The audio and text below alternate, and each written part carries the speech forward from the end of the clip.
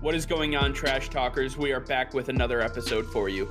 Today we start off by breaking down quite possibly the greatest UFC event in the history of the sport. As we take a look at all of the amazing fights from UFC 256, we break down all that you need to know and discuss what is next for these fighters. Then we jump over to the NBA, where we take a look at the Houston Rockets and debate whether or not they can continue to compete in the Western Conference while starting their rebuild. Plus, James Harden may be on the move sooner than we think. We debate where he will end up and what it will take to get him out of Houston. Finally, we send it over to the NFL, where we break down Week 14 and debate who will win League MVP. All that and much more coming your way right now.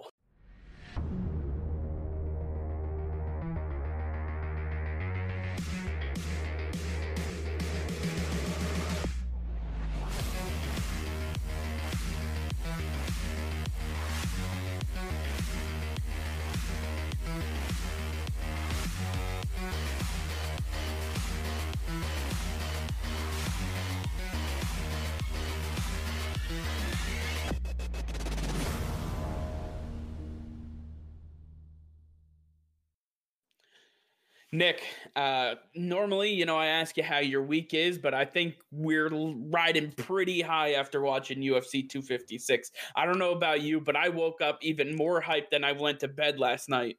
I don't know if I woke up hyped. I woke up exhausted. At 2 o'clock last night, I finally got to go to bed, but it was with a big, big smile on my face after watching each and every one of those fights last night. Starting with the early prelims all the way up until that main event. It was unbelievable. Absolutely unbelievable how well each and every fighter performed, how this card was put together. It couldn't have worked out better for the UFC, and I'm so happy that I got to watch it. Yeah, and I don't want to overhype it, but I don't know if you can overhype it. I mean, in my intro, I talked about the fact that this could really be the greatest UFC event in the history of the sport. And I'm not joking. I truly and honestly believe that the fights that we saw on this card, everything that we saw from the beginning to the end, was just an absolute insanity. I mean, everything you could want out of fighters, especially those who were concerned about seeing a flyweight as the main event, you got everything that you wanted and then some. Yeah, and I think a few of the takeaways that I had from this card that we're not going to go into depth on are Gavin Tucker, an up-and-coming featherweight who absolutely went to town on his opponent, Quarantillo, where you saw the effort he put in with watching the tape, getting to know his opponent, being on the same page as his coaches, and really dissecting his opponent based upon what he saw in film and getting prepared for this fight.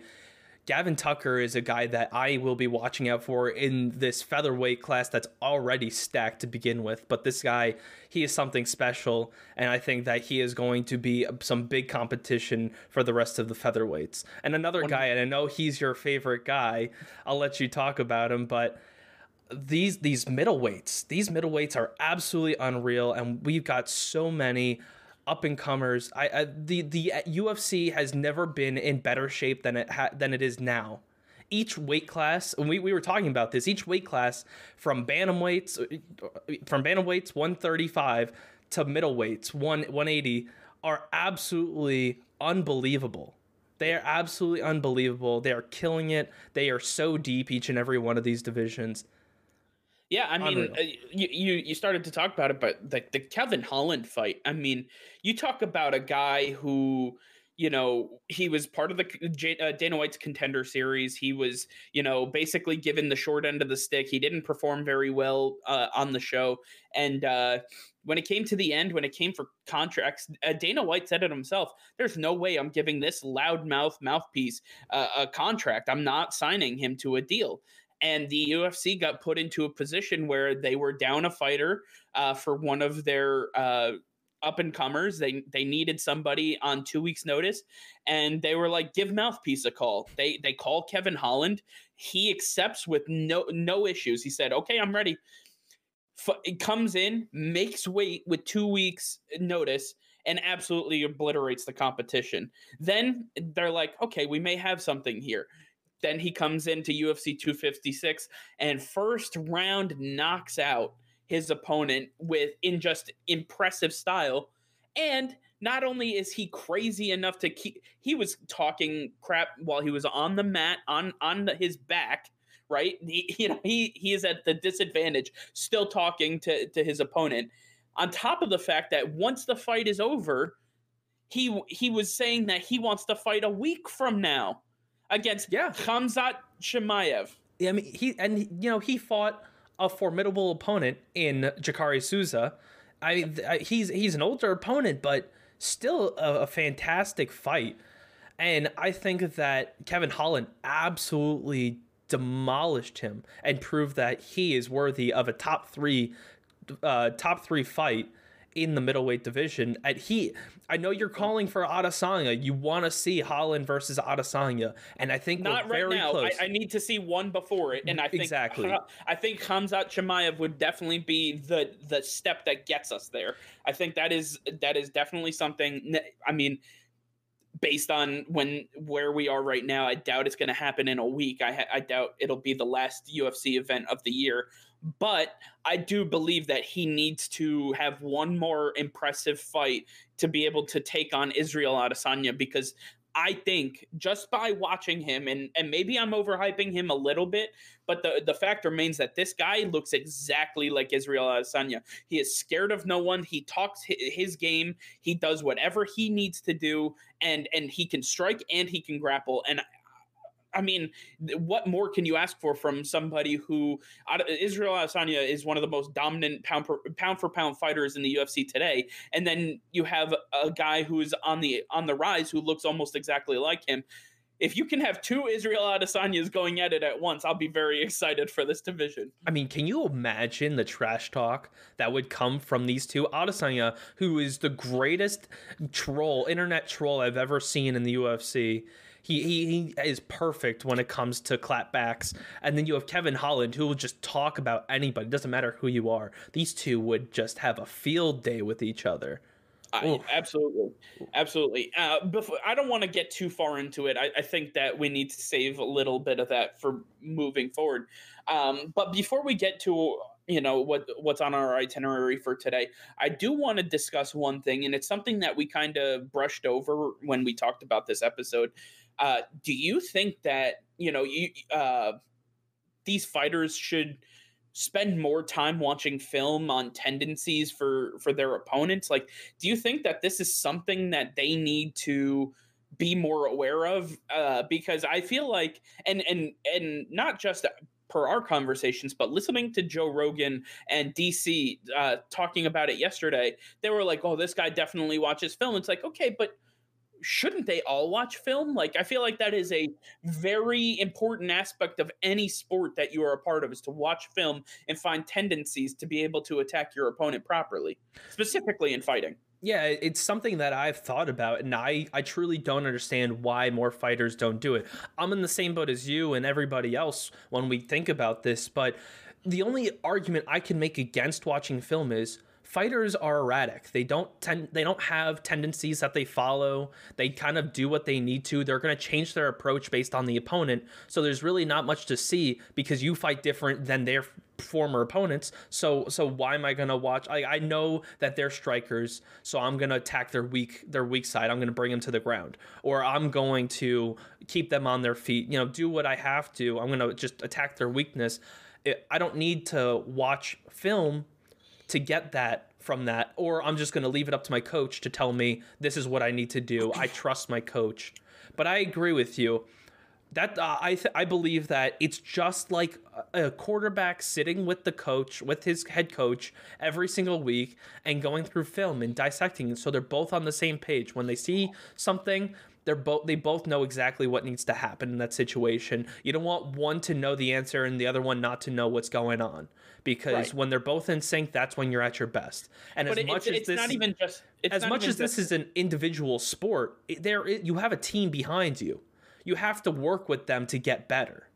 100%. And it's not even just that, maybe maybe they're not in sync and one's more prepared than the other. The fact remains that, I mean, using the same analogy, if you're not watching the tape of a defense and you're the quarterback, you have no idea how they play, even though the teams that they're playing are not running your offense, right? They're not your players, they're not your offense. Right, yeah. You still find the tendencies. Do what players like to jump off sides on hard counts? What players struggle, on the inside of the pass rush? The same thing with fighting. What fighters try to different combinations. So if I'm seeing a left jab and then a right hook, or if I'm seeing a two left jabs and an uppercut, you can basically take that and say, okay, if I see the double jab, I know the uppercut's coming. I'm coming, and I know where he's going to be open at that exact time. And these are professional fighters; they can account for that in their head that quickly. And that's why I was referencing Gavin Tucker earlier. I mean, this guy, he has the best approach I've ever seen to fighting. The way that he dissects film, he is a true student of the game. And you saw it against Quarantilla, where he knew exactly what to do. He knew the tendencies. As much as you're going to change your game up against different opponents, you still have these tendencies that are kind of just muscle memory. And so when Quarantillo was throwing a right hook, he would drop his left arm, exposing the body shot. So then when the right hook came in, Gavin Tucker knew to throw the right body shot. And then there were just so many of these tendencies that Gavin Tucker took advantage of. He was the underdog going into this fight, and he completely demolished his opponent. And that's why we need more fighters like Gavin Tucker in the UFC, in MMA in general, because these are the fighters that are going to excel in combat sports. For sure. There's a lot to get to on this card. And, if you guys want to hear a more in-depth take on everything UFC 256, and you want to discuss this further, or listen to us discuss this further, make sure to let us know in the comments. Make sure you tell us, and then we'll make a specific UFC 256 recap video just for you guys. But before we get into the rest of the card, I want to discuss the two fights that we had talked about prior to this event, and that was the Ferguson Oliveira fight and the Figueiredo Moreno fight. Starting with the co-main event, watching Charles Oliveira absolutely dominate somebody like Tony Ferguson gave me chills, honestly. And I don't want to say chills in a good way, because I'm a little upset that I feel like we've lost the prime version of Tony Ferguson. Yeah. I think he is something more like a shell of himself, and just watching him absolutely get dominated. I mean, just looking at the scorecards afterward, it was 30-26, 30-26, 30-26 all across the board. Yeah. There was no shot at him possibly winning. No, this kind of reminds me of Donald Cerrone when he was on his hot streak, and then he lost the first fight off of that hot streak, and then it was downhill from there, and he still hasn't rebounded. And the UFC is barely keeping him on the roster. They're only keeping him because of the name value, and people are going to buy pay-per-views just to watch him. Yep. Same thing for Tony Ferguson. He's a shell of himself. He's not the same guy. He doesn't look like the same guy. He looks physically weak out there. He does. He can take a punch. I will never ever discredit the amount of punishment this man can take. For sure. Him, Brandon Moreno, these Mexican fighters are built differently. They are a different breed. They are absolutely unbelievable and the best fighters to watch in all of combat sports. I mean, what happened to Tony Ferguson last night was unbelievable, but Tony Ferguson, all hats off to you for sticking in there. I mean, you should have been out of there 3 minutes into the fight with that armbar, and then you get saved by the bell. I mean, that was the most gruesome armbar I've ever seen, where the arm did not break. I mean, we all thought his arm was going to snap, and then I had to look away. I thought he tapped out. I didn't realize that the round was over. It was because I heard everything stop, and I was like, okay, he tapped. Whew. Hopefully he didn't snap his arm. And then I said something to you. I was like, wait, why are they fighting? And you're like, oh, that was the end of the round. I was like, oh my God. I can't believe it.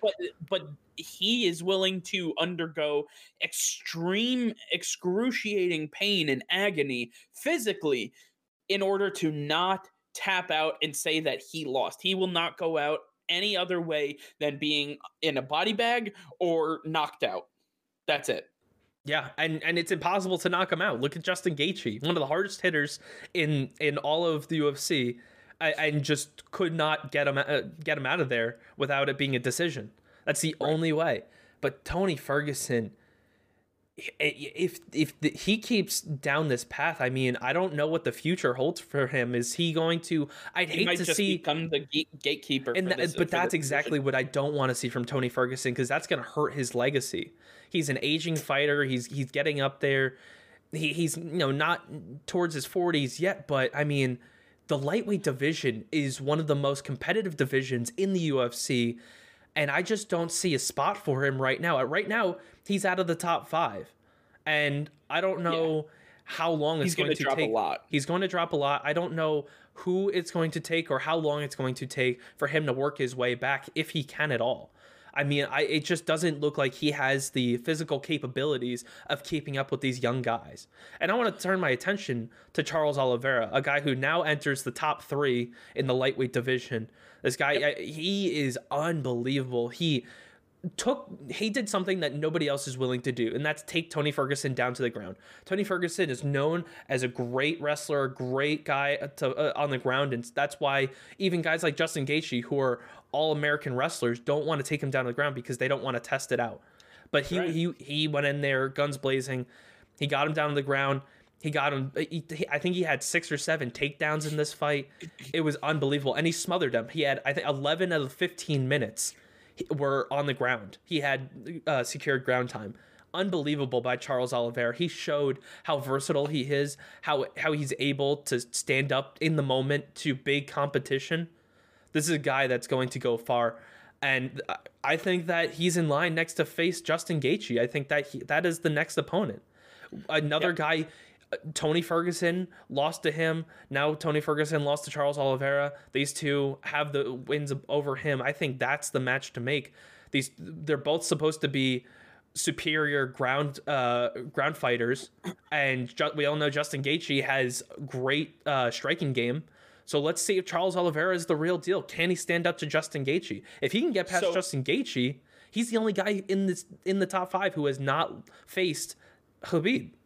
Right, but here's the thing: if Oliveira comes up, you have to have him versus Gaethje. Then in January, we're going to see Dustin and Conor 2, right? So Poirier McGregor 2. That whoever wins that and whoever wins the Oliveira Gaethje has to face off, and then we have to figure out who that's going to be for Khabib, because at this moment there's no reason for Khabib to come out of retirement. There really isn't. Yeah, and it's still, even if Charles Oliveira beats Justin Gaethje, it's going to be very tough to sell a Charles Oliveira Khabib Nurmagomedov fight, especially when we all know there's only one more fight in Khabib's career. You're not going to want it to be. I think it would have to be Poirier or McGregor that he has to go through after Gaethje to get to Khabib. If you say he beat Tony Ferguson, Justin Gaethje, and one of Conor McGregor or Dustin Poirier, that is the perfect ladder to then, okay, now Khabib has somebody he's never faced before. Right, and Khabib's already come out and said he'll stay retired if they want him to fight Poirier or McGregor. So we know those fights are not going to happen. Justin Gaethje, we already know we're not going to see that fight again, back to back. So Charles Oliveira is the best shot to face Khabib, but I honestly do not see Khabib coming out of retirement to fight any one of these guys. The only name on his mind is GSP, and GSP's already said he's not coming out of retirement to fight him. So we're kind of at a stalemate. The UFC, Dana White, they've got to figure this out. I think we're going to end up having to strip Khabib of the title. I think that Khabib should just stay retired at 29-0. It's unfortunate. I hate to see him never fight again, but there's nothing that is going to draw him back that's available. Right. And I will say, I think Dana White kind of did us a favor by not giving us or forcing the Ferguson Khabib matchup. I mean, just what I've seen from Ferguson versus Gaethje and now Oliveira, we talked about him being a shell of himself. I mean, Khabib would have just toyed around with him for a little bit and then absolutely. What would Khabib be able to do to get him out of there before, unless it's a decision? Probably break. I mean, he'd have to break his arm or something like probably that. Throw him another triangle choke just like he did to Gaethje and just make him pass out.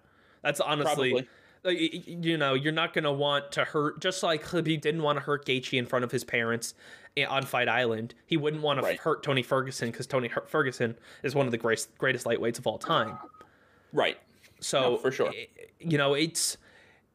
We're in one of those unfortunate scenarios where the division is at a stalemate because the champion is on hiatus and probably never returning, even though the president of the company is still holding out hope that he's going to come back. But there's so much more. I mean, his love is never going to be lost for Khabib. That is for sure. Absolutely not. But I think the UFC is really going to start turning their attention to their other divisions, because the lightweight division is just one of many divisions that is very deep. And there's one on the rise in the flyweight division. And we got that last night. And that's the funny thing. Well, yeah, and we got that last night. But that's the funny thing is that Dana wanted to get rid of the flyweight division. Yeah. He didn't want this. He was like, he wanted who was it? TJ Dillashaw to come in, destroy Henry Cejudo on basically no notice or what it did, and PEDs. and then take the belt and take the division. That was the plan. Then Cejudo absolutely obliterated TJ Dillashaw while he was on PEDs, and that was it. That was the end. Henry Cejudo, his reign started. He continued on with his legacy. He retires in the prime of his career, and then they hand it over to Davison Figueiredo, who we saw last night is more than deserving of the championship.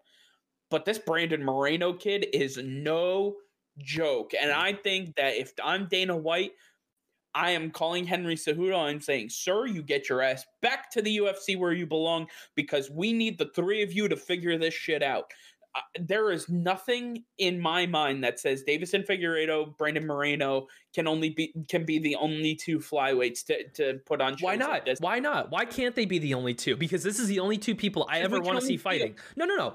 Did you? We can only do it a maximum of 2 more times. But I don't care. I want to see Brandon Moreno versus Figueiredo for the 80th time, because these two fighting against each other was one of the most unbelievable fights I've ever seen in my life. These two went to war against each other, and they both came out victorious. I mean, no one lost this fight. They both gave everything they had, and they never surrendered. And it was remarkable. It was unbelievable to watch. I loved every second of it. It kept me on the edge of my chair. It kept you on the edge of your chair. This was the greatest fight of the year. This was the fight of the year, and it came at the most perfect time. It did. And what I saw from Brandon Moreno was astounding. This man, I mean, you talk about that Mexican blood. Brandon Moreno was taking absolute haymakers to the chin and not even flinching. I mean, Davison Figueiredo, after a while, he realized that, okay, maybe I can't fool around with this guy. This guy seems like he's not really reacting to the stuff that I'm doing. And then in the championship rounds, in rounds 4 and 5, they were absolutely just laying out their entire bodies. We watched full bodies fly into every single punch and kick that was being made. They were flying into each other with full power and absolutely trying to basically end their lives. And it came to a point where these guys, their chins are made of so much iron that there was just no give. They were going to break their hands before they ended up knocking somebody out.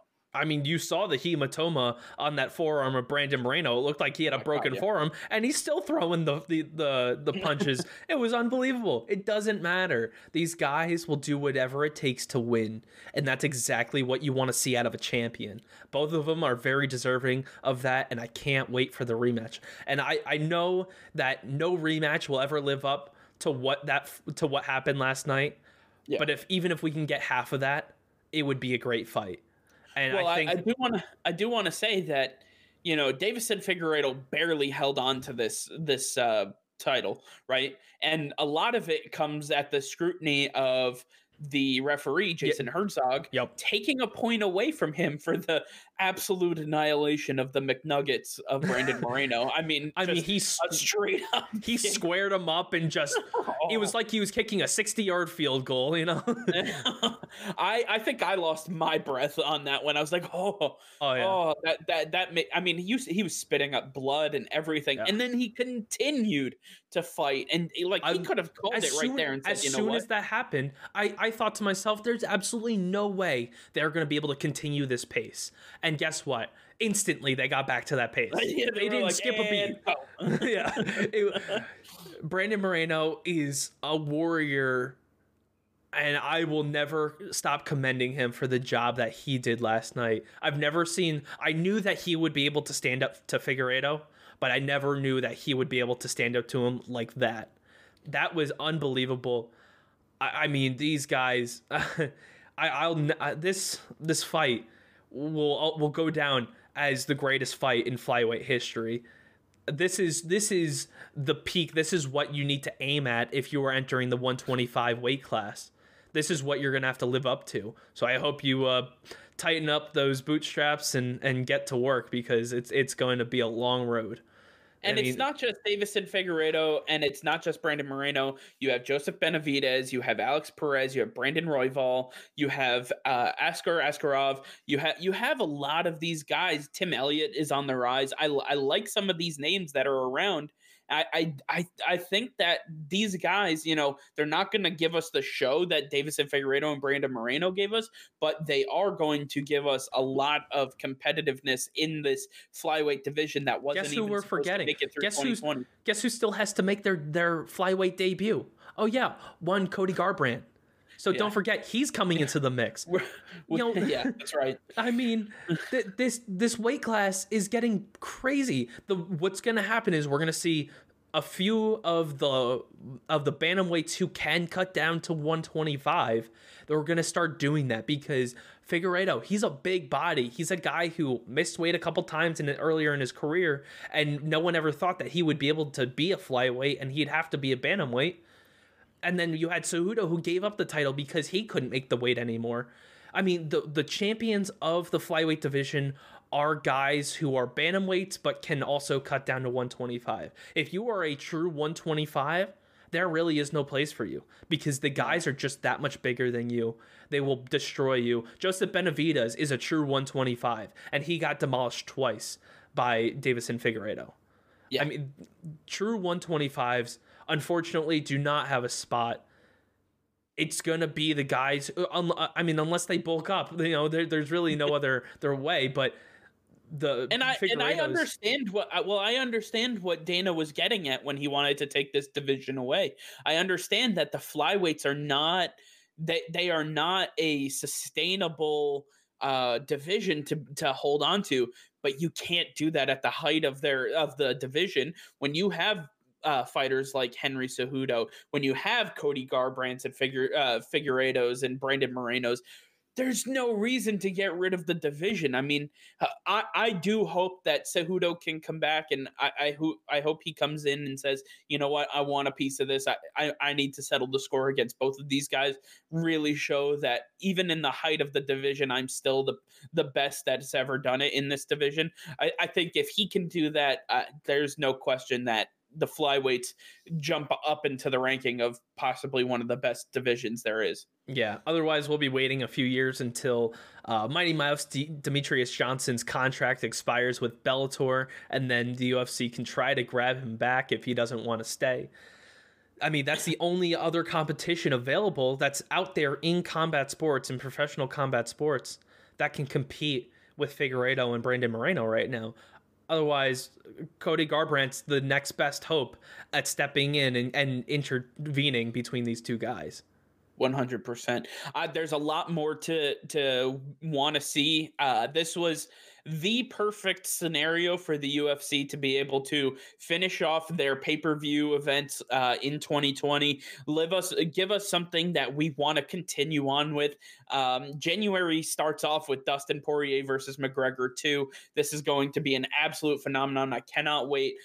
There is so much more UFC to come, and who knows?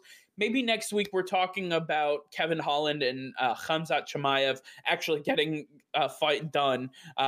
It's very unlikely, but still possible that this happens with less than a week to go. So stay tuned. The UFC is just embarking on the greatness that it can be. And I'm very excited that we are on the forefront of being able to cover it and give you guys breaking news and break down all of this information for you guys. With that being said, I believe that that'll do it for us for the UFC. And let's move over right now to the NBA. Okay, so with everything in the UFC and the NFL already going well, and what we have to look forward to, what we're moving on to is the NBA. The NBA normally would have started by now, but because of everything that happened in 2020, we don't need to rehash everything. The fact remains that the NBA had to delay their season start. They start at the end of December now instead of the end of November. They shortened their season by 10 games per team. And right now they are in the midst of their preseason games, allowing these teams to have some on-court work and just get kind of back into the swing of things before the regular season takes hold. Now, with that being said, there's a lot of interesting things happening around the NBA, and not a lot of noise is being made about it. First of which was the preseason game where John Wall and DeMarcus Cousins were both playing for the Houston Rockets. They looked phenomenal. I mean, if you take a look at this game, if you haven't, go watch the highlights. If you have, join in on this conversation because they looked absolutely incredible, and they're going to be adding James Harden to the mix of this. This might be the best formation of the Rockets with James Harden since he's gotten there. I think this is the best iteration of this team since the James Harden era has begun, and it looks like he could be on the move. But before we get to that, do you think that the Rockets can be competitive this year in the West? I definitely think that they're going to give it a shot. I think John Wall and Boogie Cousins have something to prove. These are both guys that have struggled with injuries over the last few years, and they have a chip on their shoulder. And these are guys who, in their college days, were monstrous together. So I think that they're going to rekindle that chemistry they had together in college and work together. They're going to feed off of each other to rebuild their reputations and prove why they are still elite players. So yeah, having these two guys at the forefront of the Rockets team, I think that they definitely are going to make a big splash in the Western Conference. I think that they are going to give people a run for their money, and I think that they are a sleeper team going into the season. I think the Houston Rockets need to give John Calipari a call and see if he'd be willing to come coach some of his old players in the NBA. I mean, this Kentucky, cohesiveness that they have is now translating many, many years into the future on a team that nobody would have ever guessed that these two ended up with the Houston Rockets. I'm going to say the Rockets can be competitive with a little caveat. The caveat is if they don't keep James Harden, they have to bring in more players than picks. I think that is the ideal scenario in which Houston is looking for. I think if they trade James Harden, they are, and it looks increasingly more likely that happens. I believe that wherever he ends up, they have to retain at least 4 to 5 different quality pieces, or 1 to 2 actual starting pieces on top of the draft picks, because they've already started to acquire draft picks. That's for the future. They need to be able to contend now with a team that is centered around DeMarcus Cousins and John Wall. And I think this team has what it takes. I think the Rockets have some of the requisite pieces. Obviously, losing Robert Covington is huge, but they got draft picks for him. Some of the moves that they've made have definitely hurt them. And they were both of our losers for the NBA offseason. If you haven't seen that, go check out that video. But the fact remains that John Wall, DeMarcus Cousins have an absolute necessary connection to bring this team together. I think that there's been a lot of what I call quote unquote me ball in Houston, and that has a lot to do with James Harden. That has a lot to do with Russell Westbrook, and that has a lot to do with Mike D'Antoni. 2 of the 3 are gone. The third is on his way out. I think the whole structure, the whole identity of the Houston Rockets organization is changing, and with that is going to breathe some relief and some new blood into the system of Houston. And you know what? Maybe they're not going to be a top 4 seed in the West, but they can compete for the back end. And that back end is wide open. If they can win some of these tough matchup games, they have the requisite pieces to get it done. I need to see them put it together on the court. And like I said, my caveat of them competing is bring in actual quality players, 2 to 4 players that can be able to help you compete this year, while also bringing in draft picks to be able to compete for years on out.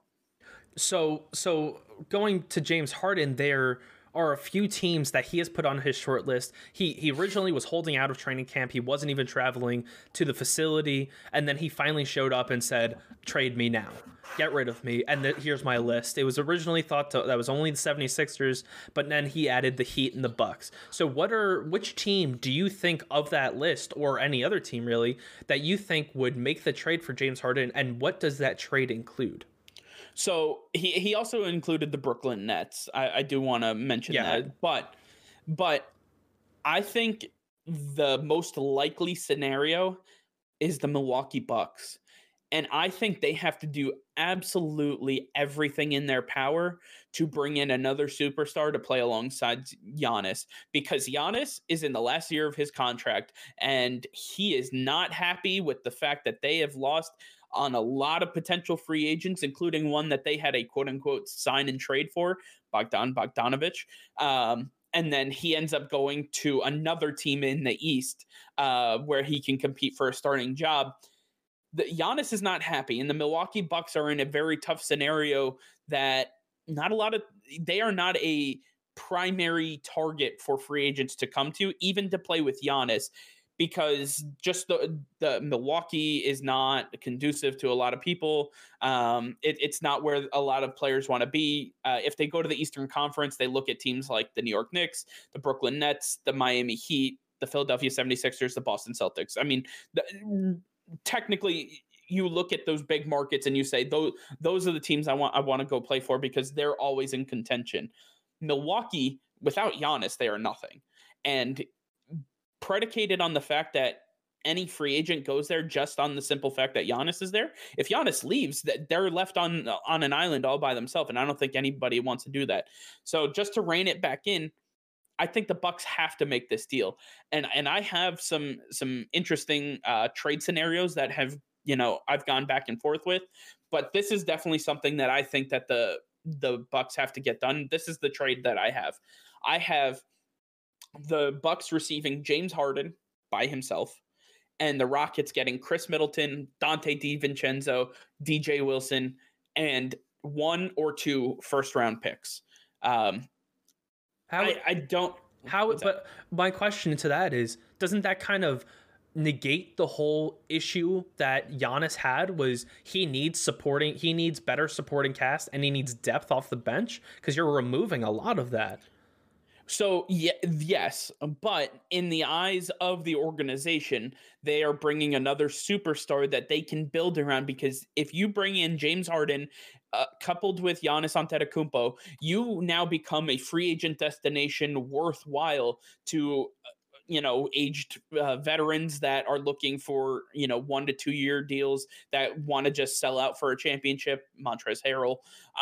If you want any of those guys that are looking to that can still be productive, can still come off the bench and help you. I think getting rid, you have to capitalize on the worth of Chris Middleton right now and his redundant abilities of Giannis do not help this team. So if they can help a team like Houston wants a star coming back to them for James Harden, no matter what team he goes to. And I think Chris Middleton is one of those stars that they would get back in return, plus a couple depth pieces. And like I said, 1 to 2 first round picks. That meets every qualification that I have for a trade that the Milwaukee Bucks need and that the Houston Rockets need for both sides to make this deal done. Yeah, it's definitely interesting, and I hate where the Milwaukee Bucks are right now. I think they're a sinking ship, and I don't think that they're, even with James Harden, they're a destination that many people really want to go to. I don't know how they're going to play together. I mean, Giannis is a guy you feed the ball to, and James Harden's a guy who does everything. So that chemistry might have some issues there. Plus, now you have Drew Holiday. We got to see how he fits into the mix, into that mold. I just don't know how Milwaukee would be able to pull off a trade that doesn't leave them in a bad spot. So yeah, it's tough because they do have some other pieces, but none are worth the trade outside of Dante DiVincenzo and DJ Wilson and obviously Chris Middleton. You have an aged Brook Lopez that they did get rid of Robin Lopez, so the depth on the front court is gone. They acquired DJ Augustine, and they still have Pat Connaughton, so they have some guard depth, but they need to focus on the when the Bucks were at their best with the Giannis regime, they were the biggest and strongest team in the NBA. I think they're going to lose a lot of that by getting rid of some of these guys, including Chris Middleton. Absolutely. And, I think that there are some better spots for James Harden. And I think the Miami Heat, I think their push right now is the most intriguing. And I know they've come out and said Tyler Hero is not untouchable, but I think that he is worth more than just James Harden. So I think that Miami would make this trade, but I would see this trade happening. I would see James Harden moving to the Miami Heat. But I would also see the Miami Heat trading to the Rockets, Duncan Robinson, Kelly Olynyk, and a guy, maybe Goran Dragic as some extra depth, plus some draft picks. I think that leaves Miami in a spot where they're not depleting their future assets. They're still holding on to Tyler Hero, who is their future, and they're acquiring a guy who can help them right now. I think if Miami does not include either Tyler Hero or Jimmy Butler, this deal cannot get done. I don't believe I think the Miami Heat have plenty of assets that are worth a lot more. I think that Jimmy Butler holds a lot of value and Tyler Hero holds a lot of value, but those are two guys that are pillars for this Miami Heat team right now that you cannot pull away. Otherwise, the entire thing might fall apart. The Miami Heat got to where they were last year because of their chemistry, because of their cohesiveness, and you're going to lose that if you remove one of the big pieces. I mean, number 14 for the Miami Heat is definitely somebody that is on the rise for sure. But I think this is the time to capitalize on his tradability because there's a very good scenario in which he does not become the same player that he was. I mean, I hope that he does. I hope he continues to progress just for his sake. But for the fact remains that there could be regression this year. And if you can't capitalize on what he was able to do, helping to lead you to the finals. If you remember how that postseason went, Jimmy Butler struggled. And it was the Duncan Robinson, Tyler Hero show. So if you had Tyler Hero, Duncan Robinson, Kelly Olynyk, and then added one or two players like Kendrick Nunn or Iguodala or whoever the case is, or if you take out Duncan Robinson and add in Goran Dragic, you still have to include a couple first round picks into there. Maybe James Harden and PJ Tucker come back to you. I mean, don't forget about PJ Tucker. I think he could be a relevant spot for them as well. Yeah, there's definitely some possibilities for the Rockets to add additional pieces to acquire a bigger guy like Tyler Hero or Jimmy Butler.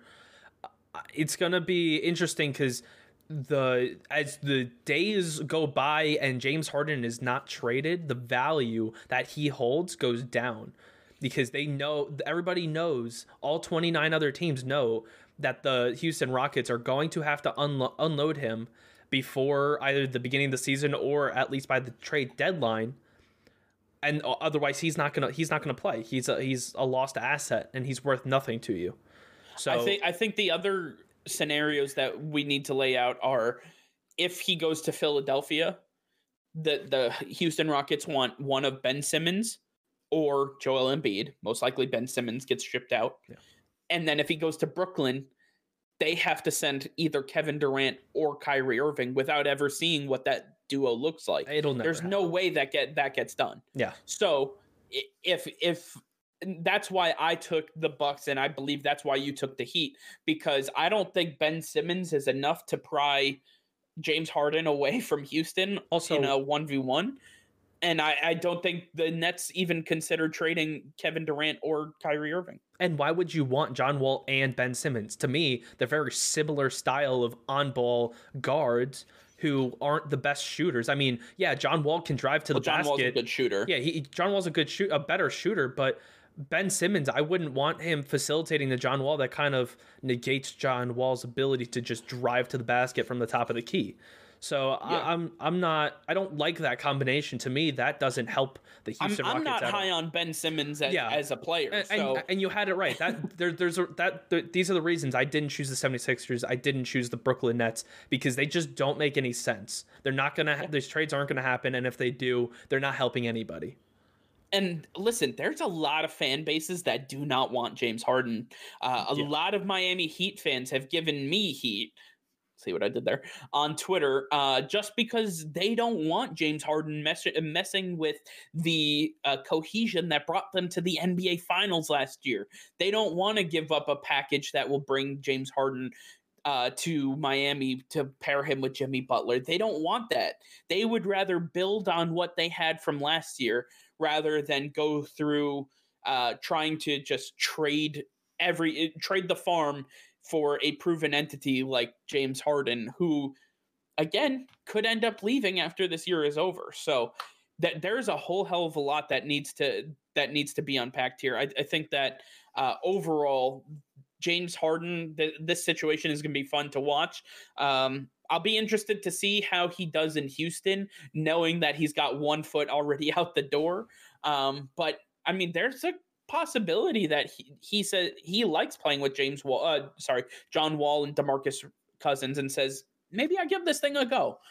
Maybe Houston says, you know what, this is kind of working out for us.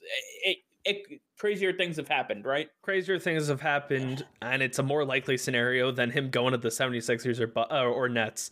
So, it's definitely something to keep in mind. For sure. All right. Well, a team that is not in the running for James Harden definitely has some room to grow. The Charlotte Hornets. The Charlotte Hornets are in a very interesting position right now. They draft LaMelo Ball, who is arguably the best player in this year's draft, on top of the fact that they acquired veteran free agents like Gordon Hayward and Bogdan Bogdanovic and just a bunch of quality pieces to help fill the void on this team. Just looking at where they are, and they have Terry Rozier and PJ Washington, Cody Zeller. How do I word this? Do you think that this team has what it takes to compete in the East with the likes of the Nets, the Celtics, the Heat, and the Bucks? Not this year. I think that the Gordon Hayward move is it's detrimental, because you sign Gordon Hayward, who is a variable asset. You don't exactly know what you're getting out of him, if he can even stay healthy. And when he is healthy, Is he putting up 20, 25 points a game, or is he putting up 10 points a game? You don't exactly know. And is the roster that they're building around LaMelo Ball isn't ideal. You have a lot of smaller guys. You don't really have the big body guy that LaMelo Ball needs to feed the ball. I mean, he's going to want to drive to the basket, kick the ball out to somebody in the corner, or he's going to want to drive down and toss it around his back to somebody who's in the paint, work those pick and rolls. There is nobody on this team to do that. Gordon Hayward is the best player opposite LaMelo Ball, and I don't think that this is a great fit for LaMelo Ball's start in the NBA. I think there were better options in free agency. They missed a lot of them. They should have gotten a big body that LaMelo could work with. And this is exactly the reason I couldn't stand LaMelo Ball being drafted by the Charlotte Hornets, because this is the worst possible scenario for him to be in, where he can't thrive. The only way he is going to thrive is when he has a better surrounding cast, and he is definitely not getting it in Charlotte. Yeah, I need to make an amend for what I said. I said Bogdanovich. You did. When I talked about the Hornets. He is with the Atlanta Hawks, not with the Hornets. I do know what. Now, if that was somebody they had got acquired in free agency after that whole trade debacle with the Kings and Bucks, who knows how this would have worked out. But if Bogdan and LaMelo had hooked up, that would have been a much better situation than what LaMelo is in right now. I agree, but I think LaMelo Ball is the best player on this team. Oh yeah, and that pains me to say, because I do not like the Ball family. Oh my God, LaMelo's the best. I know I'm a minority when it comes to that, but the fact remains, I can't stand LeVar. I can't stand LaMelo. You're just Alonzo's a hater. Alonzo's the only one I like, and I don't think he's that good. Because he's the quietest. And hey, LaMelo's the most outspoken. It's gonna be great. I can't wait for it. Well, okay. So anyway, just coming back to Charlotte, Terry Rozier was overpaid. I don't think there's a question about that. To get him away from Boston, which wasn't going to take much, they gave him damn near a max contract. And that was absolutely foolish of the Charlotte Hornets. Then, to get him away from Boston, they got Gordon Hayward. Again, wasn't going to take that much, but they overpaid to get him. You overpaid two players that have struggled since leaving Boston, right? Or one that was in Boston struggling. And then you add LaMelo Ball to this. You have Miles Bridges, PJ Washington. Cody Zeller is not really a good big. He's good on the boards, and he's good defensively, but offensively he lacks a lot. He's not going to be able to. He's going to be a detriment more than he's going to help you. This Hornets team finished 8.5 games back of the Orlando Magic last year for the 8th seed. They were 10th, but they were in the mix of the Chicago Bulls, the New York Knicks, the Detroit Pistons. I mean, a lot of the Atlanta Hawks, the Cleveland Cavaliers, some of these teams got a lot better. I think they got better than Charlotte did. So to see the Charlotte Hornets competing for a playoff spot would actually not make sense to me, because you still have Milwaukee, you still have Toronto, you still have Boston, you still have Miami, you still have Philadelphia. Don't forget, Brooklyn now has Kevin Durant and a healthy Kyrie Irving. The Orlando Magic have another year under their belt. You have the Indiana Pacers that can't be overlooked. The Washington Wizards now with Bradley Beal coupled with Russell Westbrook. There's a lot left there. This is going to be very difficult for the Charlotte Hornets to be able to compete in the Eastern Conference. Yeah, and those teams that you just named at the end, those are the teams they'll be competing with, the Washington Wizards and the Indiana Pacers. Those are the teams that are sizable competition to the Charlotte Hornets. When you talk about the top tier teams, the Raptors, the Bucks, the Heat, the Celtics, they are going to obliterate LaMelo Ball and the Charlotte Hornets. There is nobody that can't be covered on the Charlotte Hornets. LaMelo Ball can only do so much as one person, and the rest of the East has faced Gordon Hayward for the last few years, so they know what they're going up against. It's not like they are throwing in some big, chess moves that are really going to tilt some teams and some of these games they're going to play. I just don't see the Charlotte Hornets having much success this season. Yeah, no, I agree, and I think there's still a lot to left to be desired when it comes to the Charlotte Hornets. I think the East has a lot of competition right now. That even without a lot of quality additions, that the conference got much more difficult just on the progression of the players that are already there. Boston is now going to lean on Jason Tatum and Jaylen Brown on top of the draft that they had. You have the Toronto Raptors, who were able to retain the services of Fred VanVleet and everything he was able to do. Pascal Siakam looks great in Toronto. Milwaukee, if they can make a trade for James Harden, that could be huge for the franchise. It'll be interesting. Miami was in the finals last year. I mean, all these teams have so much that they still need to work on, and they're already leaps and bounds higher than the Charlotte Hornets are. So I do not believe they're going to compete this year. I don't even think they're going to compete next year. I think that they still have a lot of work to do on this roster before it becomes complete head to toe, especially on the starting five, let alone with reserves and everything else. Absolutely. All right. So I think that's going to do it for the NBA for us today. Let's move over to the NFL. All right, so the NFL was, I guess the word is interesting. Boring. Boring. It's straight up boring. It was confusing. I think that's the best word. No, this is by far the most boring week of football all year. Nothing spectacular happened. Miami made a late push, but you kind of knew that the Chiefs had it in the bag. There really wasn't anything that came as a surprise. It's very lackluster. Yeah. I kind of lost interest going into the 4:00 games.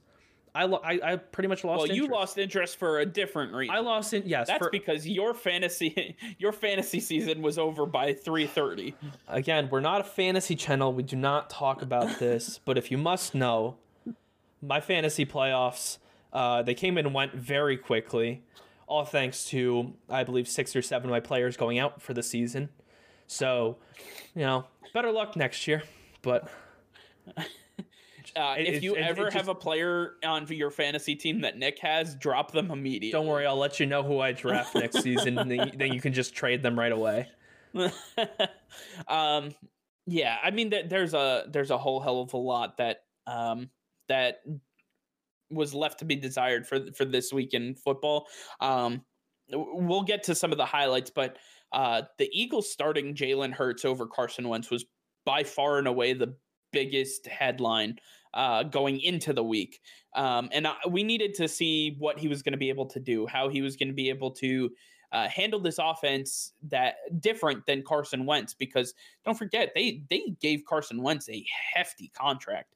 The Eagles want to keep Wentz, but Jalen Hurts semi-balled out for the Eagles. I mean, when I say semi-balled out, he didn't turn the ball over. He made smart decisions. He ran when the pocket was collapsing. He just played the quarterback position properly. He was a game manager. And if you've listened to us for many, many weeks or years, you can understand that when I say game manager, I think that's a compliment. I think that he plays the quarterback position in a risk-free manner, in the sense that he's going to hit his checkdowns. He's going to hit the open guy. If it is 3 yards, it's 3 yards. If it's 5 yards, it's 5 yards. He's not going to push the ball down the field. Carson Wentz got into a lot of trouble because he tried to stay in the pocket. He tried to limit himself outside of the pocket, and then he tried to push the ball down the field when there was nothing there. And this is what led to the change. The Eagles said, listen, we are struggling to stay in the race for the NFC least. There is no reason why we can't just throw Jalen Hurts in. Nothing's going to get worse. It can only get better. So here they are. They start Jalen Hurts, and he torches the Saints defense. It helps when Miles Sanders runs for an 82-yard touchdown, but nonetheless, he torches the Saints defense. Maybe Miles Sanders can run for an 82-yard touchdown every time if it's not Carson Wentz. Maybe. But the fact remains that the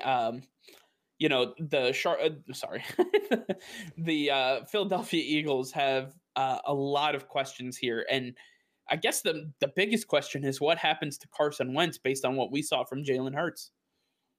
You've got to cut him. I don't care.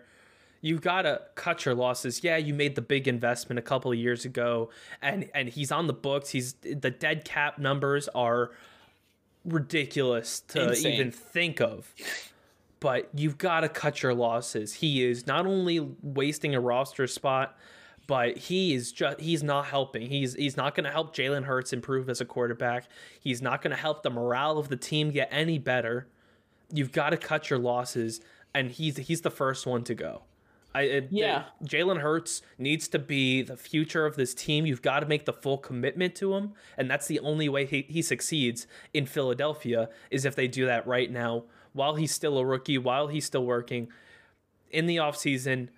Do what the Texans did with the Browns. Trade him to a team that has a lot of cap space, who is going to eat the cap, and then trade along a first or second round pick. So you're kind of offsetting that money. That's what happened with Brock Osweiler, and that's exactly who Carson Wentz is. He is Brock Osweiler 2.0. He is performing. He had the high with the Super Bowl win, and then it's been downfall ever since then. He really just tricked the Eagles into giving him a massive contract. And don't forget, he didn't win the Super Bowl. Nick Foles did. True. That is so. But Carson Wentz, he was on the team and he led them to a great record in the regular season and was the MVP favorite. He was the MVP favorite, but there's no telling what would have happened if he played throughout those playoffs. That's very true. It's very true, and I think that's something that a lot of Philadelphia fans and a lot of Philly executives overlook is they thought because Carson Wentz was putting up record numbers and this team was starting to get stronger and they were getting younger at these positions that they would be able to put it together. And a lot of people were putting the blame, myself included, was putting it on Doug Peterson. It wasn't just Carson Wentz. It's the pass rush is not being protected, and Carson Wentz is being trounced every single time. Well, you just faced the number one defense in the league in the New Orleans Saints, and guess what? Jalen Hurts just had an amazing game where he beat the New Orleans Saints, and he's running out of these situations, so he's not getting sacked every play. Carson Wentz has legs. It's not like he's a slow guy. He should be doing exactly what Jalen Hurts is doing, and he clearly can't execute like Jalen Hurts. That there is nothing else to see here with Carson Wentz. He is a lost commodity. He is broke. He's damaged goods. He's irreparable. I think that it's just time to cut your losses. He'll be just like Andrew Luck. He'll be retired soon enough, and we'll be on to the Jalen Hurts era, and we can start to rebuild in a couple of years once all that dead cap leaves the salary cap. But I'm going to give you a caveat, though. I don't think he's irreparable. I think he's irreparable in Philadelphia. I think if he goes to another team that has a system that can help him, trust me. Who's going to give him another shot? Any team that needs a quarterback that isn't going. Who would you rather? Who would you rather have? Would you rather have Carson Wentz or Mitch Trubisky? Carson Wentz. Would you rather have Carson Wentz or Nick Foles? Carson Wentz. Carson Wentz or Phillip Rivers? Well, Carson Wentz just because of Phillip Rivers' age. Otherwise, skill-wise, Phillip Rivers. Carson Wentz or Derek Carr? Derek Carr. But, okay, I understand what you're getting at, and I'd probably even choose Marcus Mariota over Carson Wentz. But the fact remains that there are teams in this league that are not going to be able to get a quality starting quarterback for the next year or two, and are going to be in a position where they can provide weapons and an offensive line. I think that is where he needs to go. I think he needs to go to one of those teams to kind of just, he needs a breath of fresh air, because you've seen more than not that when a player leaves, I mean, perfect scenario. We talk about it every week outside of the show. Nelson Aguilar, incredible player for the Las Vegas Raiders, but when he was with Philadelphia, he was drop city. I mean, like, it's almost like he had a transformation overnight, but it's just refreshing. I mean, everybody wrote him off. I mean, you wrote him off going to Las Vegas, like, oh, he's damaged goods. For sure. And he's not. I think the same can be said for Carson Wentz. He needs to get out of Philadelphia. He needs to get away from the Eagles organization. He needs a fresh start in a quality system. So if he's not the problem, who is? Is it Doug Peterson? Is it the culture? It's Doug Peterson and it's Howie Roseman. And I know all these Eagles fans, who are still living in the Super Bowl are, gonna rip my head off, but I don't give two shits. Okay. First of all, Philadelphia is the worst city in the world. Absolutely. Second of all, the fact remains that the Eagles, since they won the Super Bowl, have only been the drudge of the NFL. They have not been able to progress. They have lived in the past, and that is it. The only players that they can rely on right now are Fletcher Cox and Brandon Graham. That's it. Outside of those players, you have nothing. And you can say, what about Zach Ertz? Well, you have Dallas Goedert, and Zach Ertz wants out. So it's not even him. Miles Sanders has come in and he's done pretty well, but he wasn't part of that Super Bowl. Howie Roseman has failed at the highest levels outside of that one Super Bowl season, which was a fluke at best. I wouldn't even say it's Howie Roseman, because he has brought in some pretty good talent. You have Miles Sanders, you have Jalen Reagor, and it's not until you bring in Jalen Hurts that these guys are actually working well together. So it's not necessarily a culture thing or an organizational thing with the head coach and GM. The pieces are there. Carson Wentz just can't execute. And the fact that Carson Wentz can't execute is the reason Miles Sanders hasn't been as productive as we thought he should be. And Jalen Reagor, where people were saying should have been drafted after Justin Jefferson. I mean, these are extremely talented guys that have been drafted to the team that have what it takes. The guy at the helm cannot do it. But I think it's more emblematic of the culture that they have in Philadelphia, not just the quarterback. The failure of the organization cannot solely fall onto the quarterback's lap in this scenario. I think there is a complete discombobulation when it comes to the front office, the coaching staff, and the offense. I mean, we're talking about a team that used to rely on their ability to run the ball with a sound offensive line, a top 5 offensive line. I mean, not too long ago, they had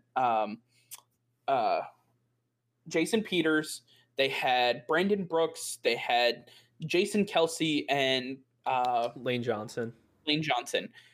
Based on injuries and age and not being able to bring up other talented players, they have not been able to fill those roles. And that is a major flaw in the coaching staff, on top of the fact that you have other players that have flourished outside of there. That's another failure of the coaching staff. You haven't brought in some of the right players. That is a failure on the front office. And then on top of that, you have players like Carson Wentz who are trying to do too much. They're trying to carry the franchise on their backs, and I just can't imagine that's all on him. He's trying to do too much because he's trying to save everybody's job, and it's not going to end up working out for anyone. No, yeah, it's not going to work out for anyone, and Carson Wentz is at the very bottom. I mean, he is being hurt the worst. His career, I mean, yeah, he's made his money. He has a ring. So really, what else is there for him to do in the NFL? he's still got a legacy. I hope he cares about that. Otherwise, you definitely don't belong in the NFL. I mean, he should really be trying to figure out, how can I be the next Nelson Aguilar? How can I go to somewhere else and do a 180 instantly? How can I be a better quarterback and get better for my future destination? It's not about the here and now, it's about the future. What happened happened. You got to get over it. You got to get past it. It's not going to change now. Your replacement is here. He's taken over. So get ready for what's next, and hopefully you'll be able to do that. I hope Carson's able to figure something out and be a formidable quarterback for another team. I really do. I'd have nothing against Carson Wentz. I hope that he has success, but I don't know where that is. Indianapolis is the only other place I can think of that has a quarterback opening and has an offensive line that can protect him. And guess where, he had the most success? Under Frank Reich, who happens to be That's their very head coach. true. I think Indianapolis was the team that I was talking about when I was talking about the perfect spot for him.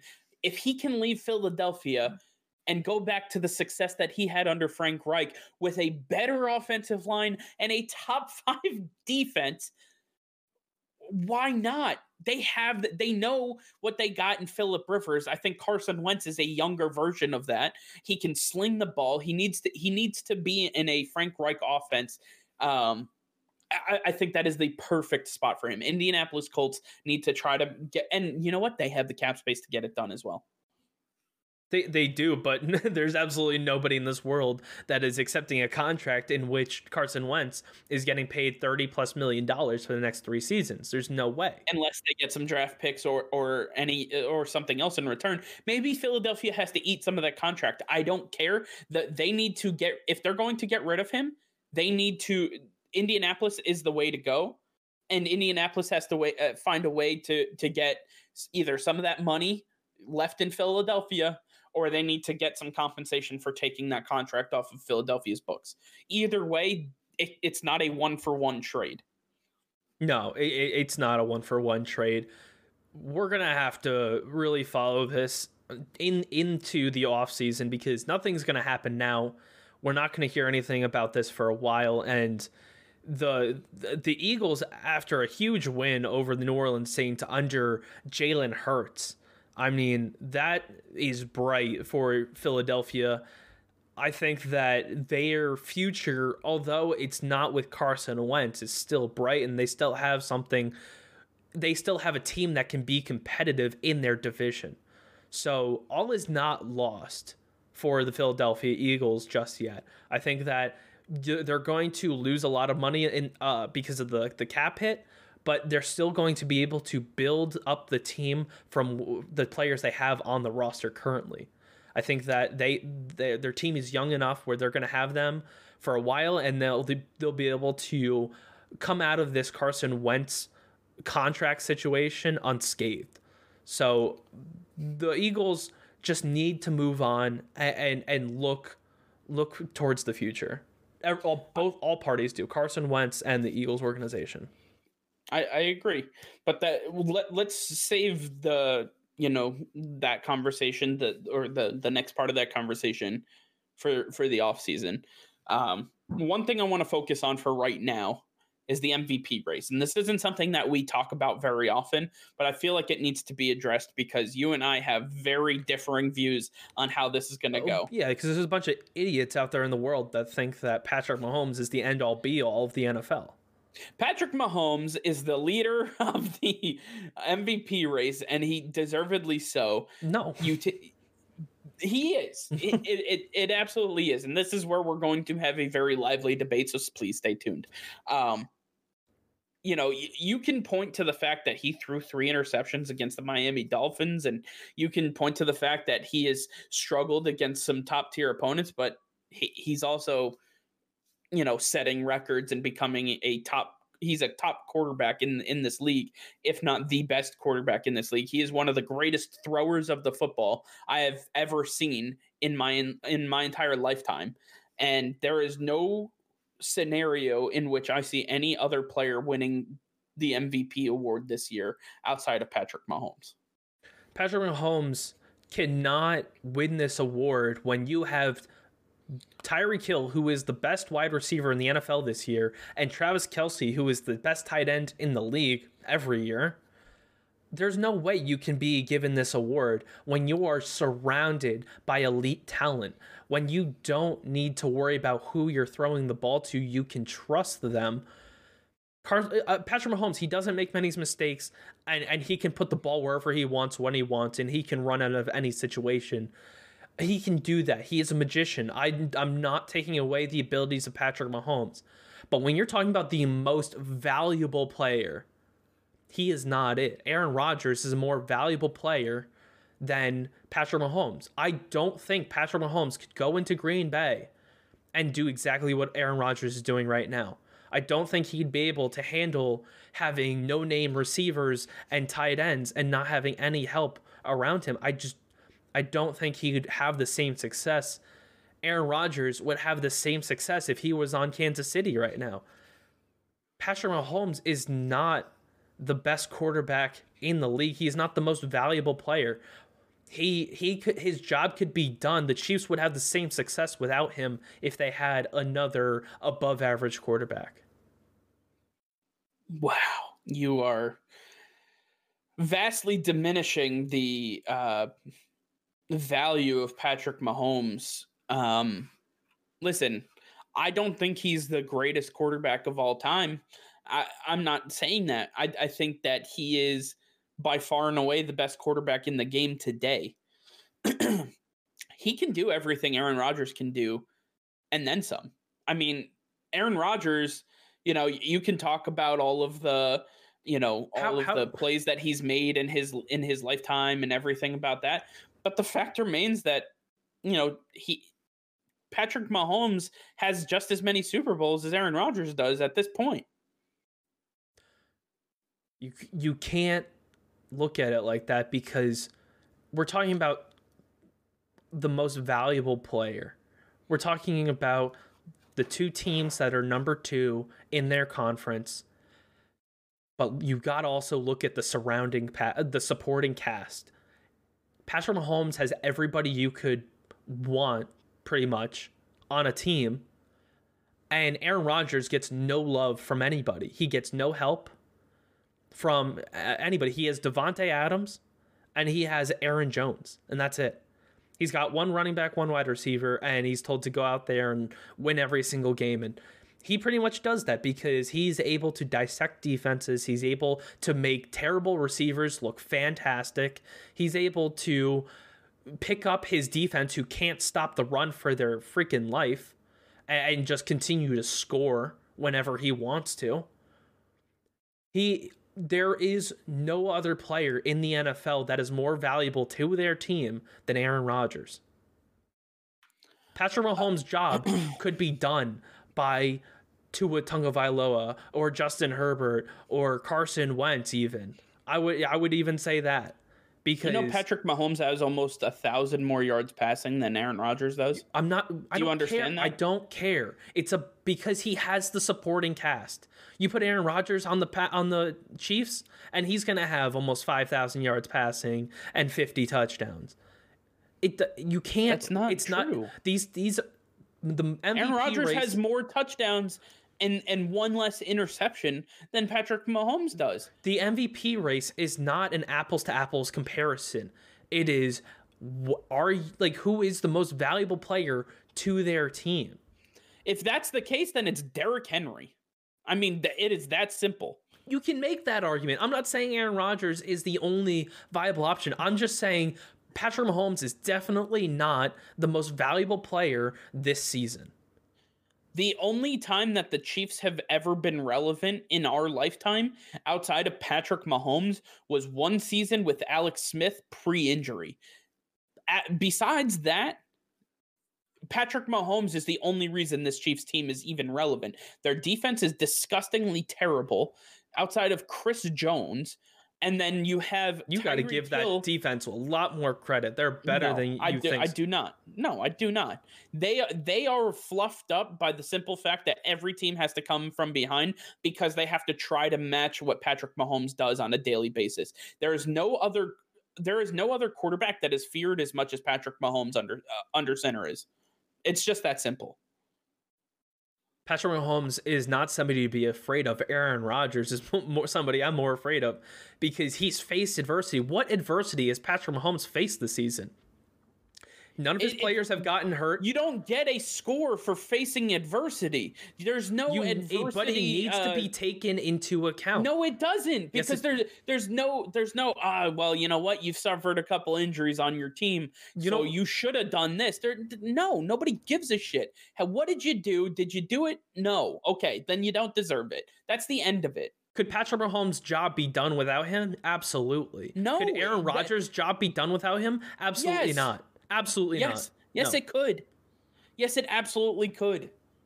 No. Patrick Mahomes is in a stronger division than Aaron Rodgers is. That's not necessarily true. I mean, the Vikings are a very strong team. The Chargers are a terrible team. The Broncos are a terrible team, and the Raiders are a terrible team. I don't. There is nobody. Just last week, the Raiders were a top team for your contention, and now all of a sudden they were in the hunt. Yeah, until they decided to almost lose to the New York Jets. We're not. Patrick Mahomes has not done enough. He has not shown me why he is irreplaceable, why he is making Tyreek Hill better, why he is making Travis Kelce better. I think it's the other way around. I think that Tyreek Hill is making Patrick Mahomes better. I think Travis Kelce is making Patrick Mahomes better.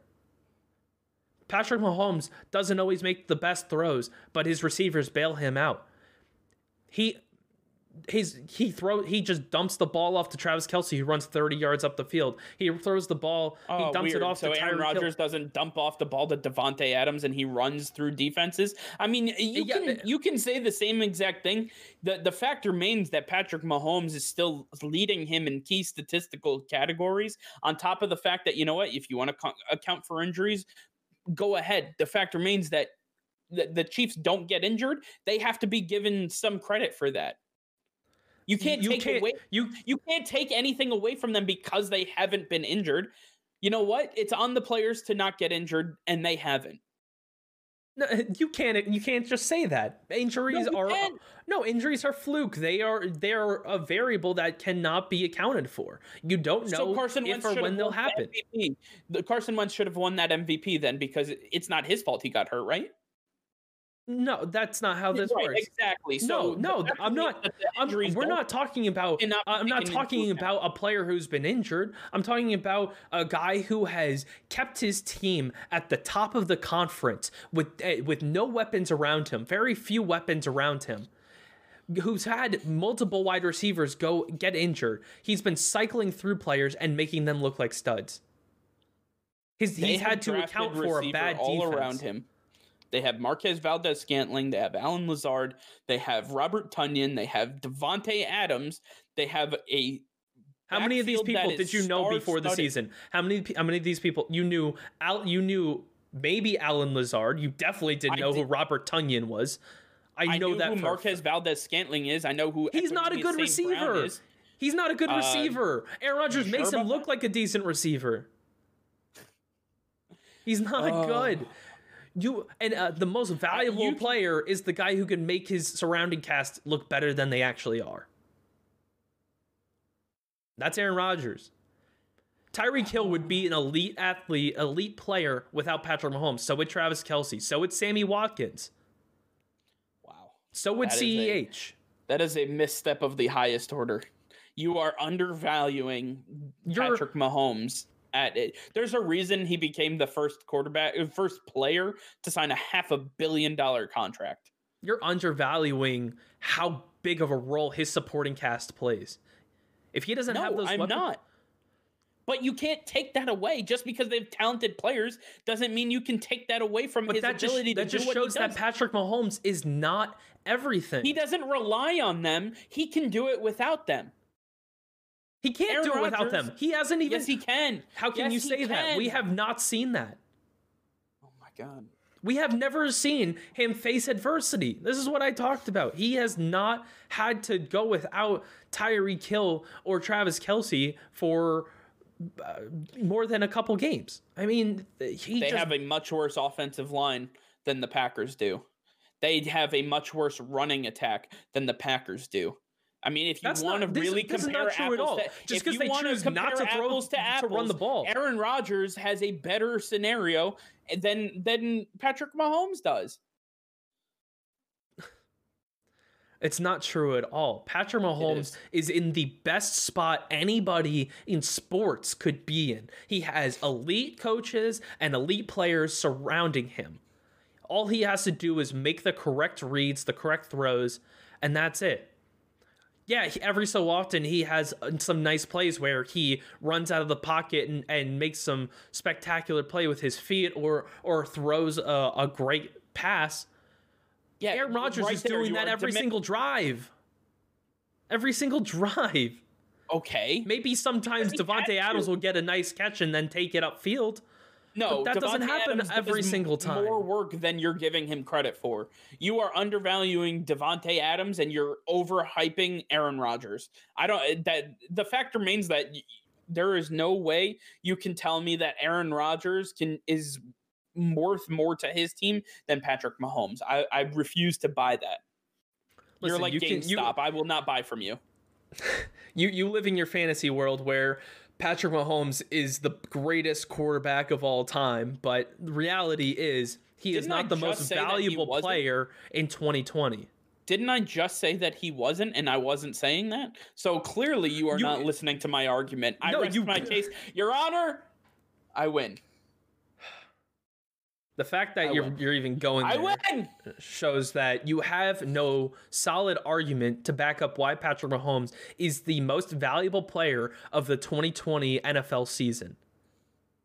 He's not even the best team. If he's so good and he has all these pieces around him, why are the Steelers a better team? The Steelers have one of the easiest schedules in NFL. What? The Chiefs are coming off a Super Bowl in which they won. They are the most targeted team in the NFL. Yeah. What on earth are you talking about? They're definitely not the most targeted team in the NFL. We're not talking about the Chiefs. We're talking about Patrick Mahomes.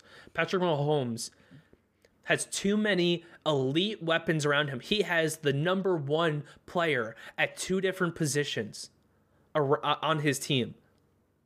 That should put him at a disadvantage for MVP right off the bat. And the fact that his numbers aren't even better than Aaron Rodgers, as you've previously said, shows that he is definitely not the MVP of this season.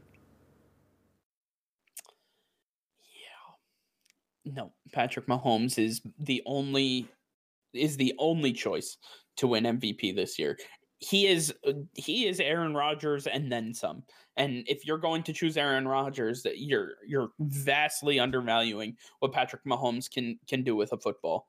But then maybe we need to rename this award to Best Player We've Seen This Year instead of Most Valuable Player. If it's Most Valuable Player, Tom Brady would have won it every single year. It is Best Player of the Year. That's what it always has been. Then give Tyreek Hill the award because there's no wide receiver. No, I said give it to Derrick Henry. Derrick Henry deserves it more than any other player. Yeah, I mean, Derrick. But it always goes to a quarterback. Just how it is. All right. Well, since you clearly lost that debate, and I'm fine with that. Speaking of Derrick Henry had a day. Had a day that nobody talked about for reasons I can't understand. Because he does it every week. Maybe you guys can understand for me. Let me know if you understand this. Derrick Henry ran for 215 yards and 2 touchdowns against the Jacksonville Jaguars. Now, I understand that the competition wasn't necessarily there in the Jaguars. However, 215 yards and 2 touchdowns is nothing to scoff at. Derrick Henry passed Jim Brown, Barry Sanders, and LaDainian Tomlinson for the most 200-yard rushing games that also have two touchdowns. Is Derrick Henry the most dominant running back in today's game?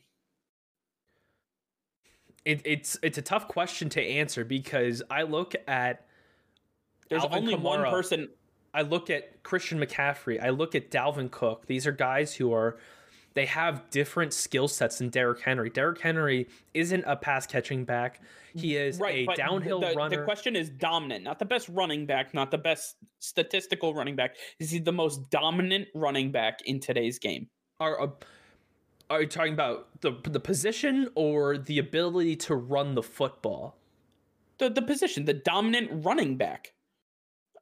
I can't say that he is, because if we're talking about the most dominant, we're also talking about the best currently. And to me, Derrick Henry is not the best running back in the NFL. He has dominant games, but it's also the system in which he's in. So I think that guys like Christian McCaffrey and Alvin Kamara, who are they're solid runners, but also are fantastic when they catch the ball, are the best. I'd rather have a dual threat running back than a one-sided running back in Derrick Henry. Derrick Henry catches the ball plenty. He's not known for it, but the fact remains that, I mean, he's a north to south runner, and when it comes to the end of the season, the last 4 or 5 weeks of the season, there isn't a defense that wants to tackle him for 60 minutes. That is for damn sure.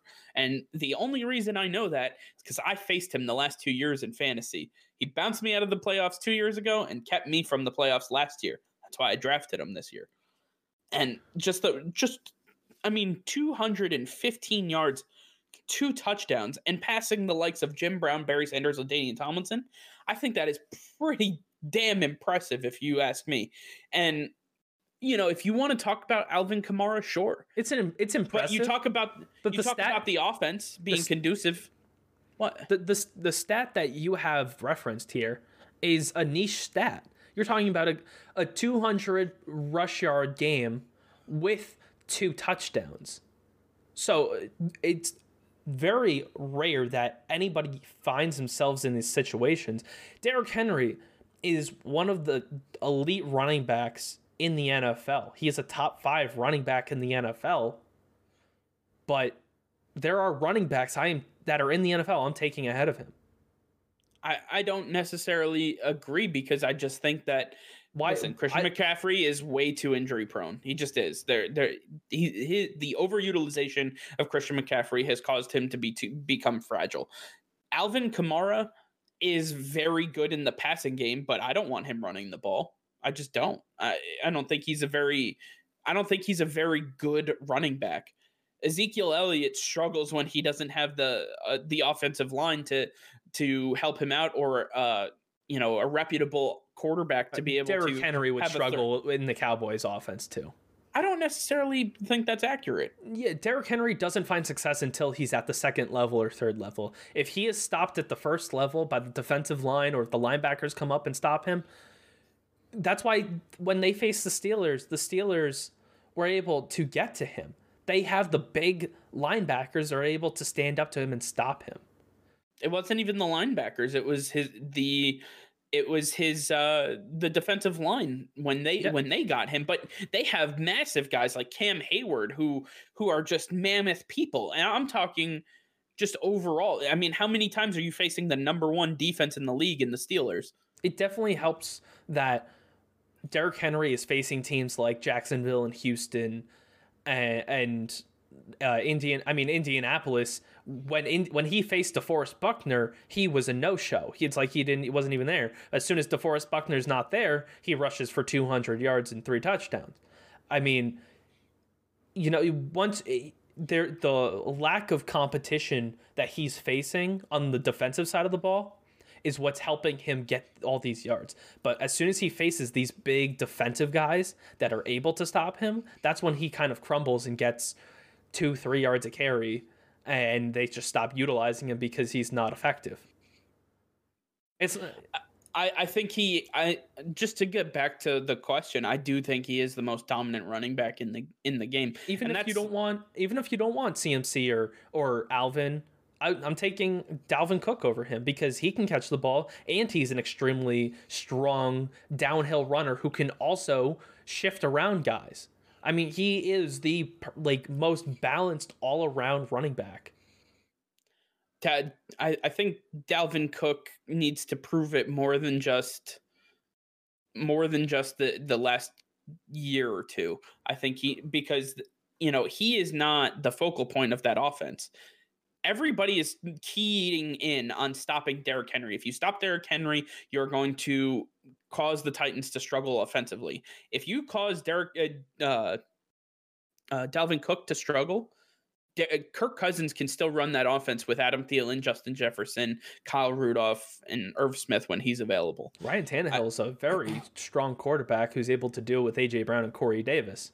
Yes, but he needs the play action pass to be able to get that done. He needs to roll out of the pocket. He has designed plays to get that done. If you watch Tennessee Titans games, he needs Derrick Henry to be effective for them to be able to move the ball. There have been games where Derrick Henry is ineffective and he's able to, and Tannehill has success. The correlation stems from the fact that when Derrick Henry is ineffective, so is Ryan Tannehill.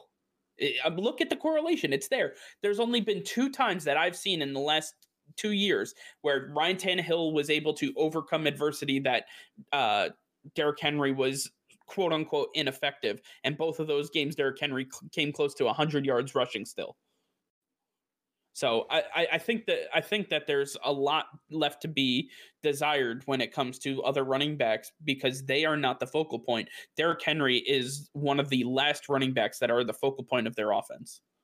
Yeah, I mean the style of play that Derrick Henry has, that he gives, it's non-existent in today's NFL. It's not a hard nose, let me beat you down with my running back. It's let me find a way to scheme some creative play to get the ball into their hands without creating the least amount of contact.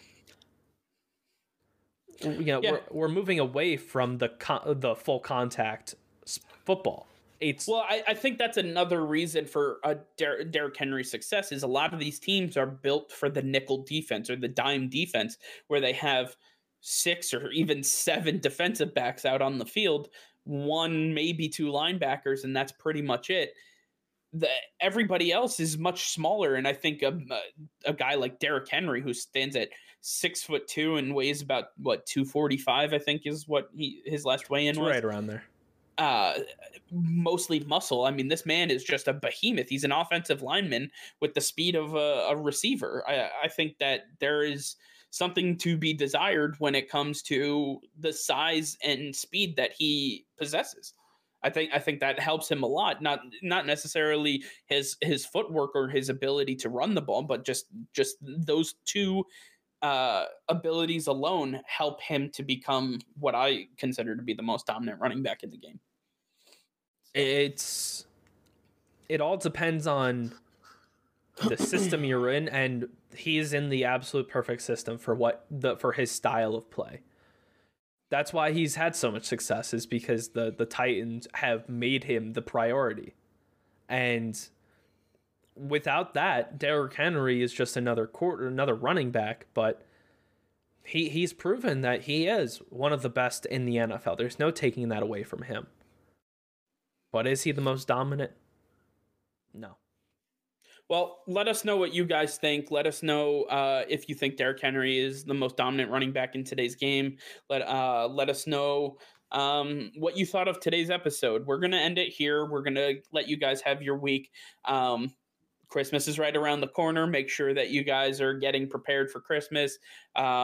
We are all set and ready to be here for you guys during the Christmas season, and we will be here throughout. With that being said, more than 90% of you who view our content are not subscribed to the channel. Jason, if you're listening, I know you're there. I know you're there. I see you in the comments. I see you talking to us on Twitter. Jason, go subscribe to the YouTube channel. I'm tired of you, okay? Subscribe to the channel. Make sure you like our content. Make sure you give it a good thumbs up, comment, Let us know what you thought of some of the topics that we talked about. If you'd like to see more UFC content, let us know. We want to provide the content you guys want to see. We don't necessarily want to just dominate the conversation. In fact, I have talked to a couple of you on social media and said that we would like to feature some of your comments. So don't be afraid to interact with us on social media. We love talking to you guys. And I'm not afraid to go at you. So be prepared. If you're going to come after us for something, you better be prepared with some fighting words, because I'm coming strong.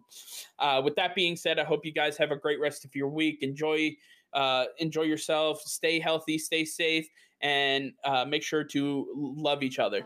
Peace and love, baby.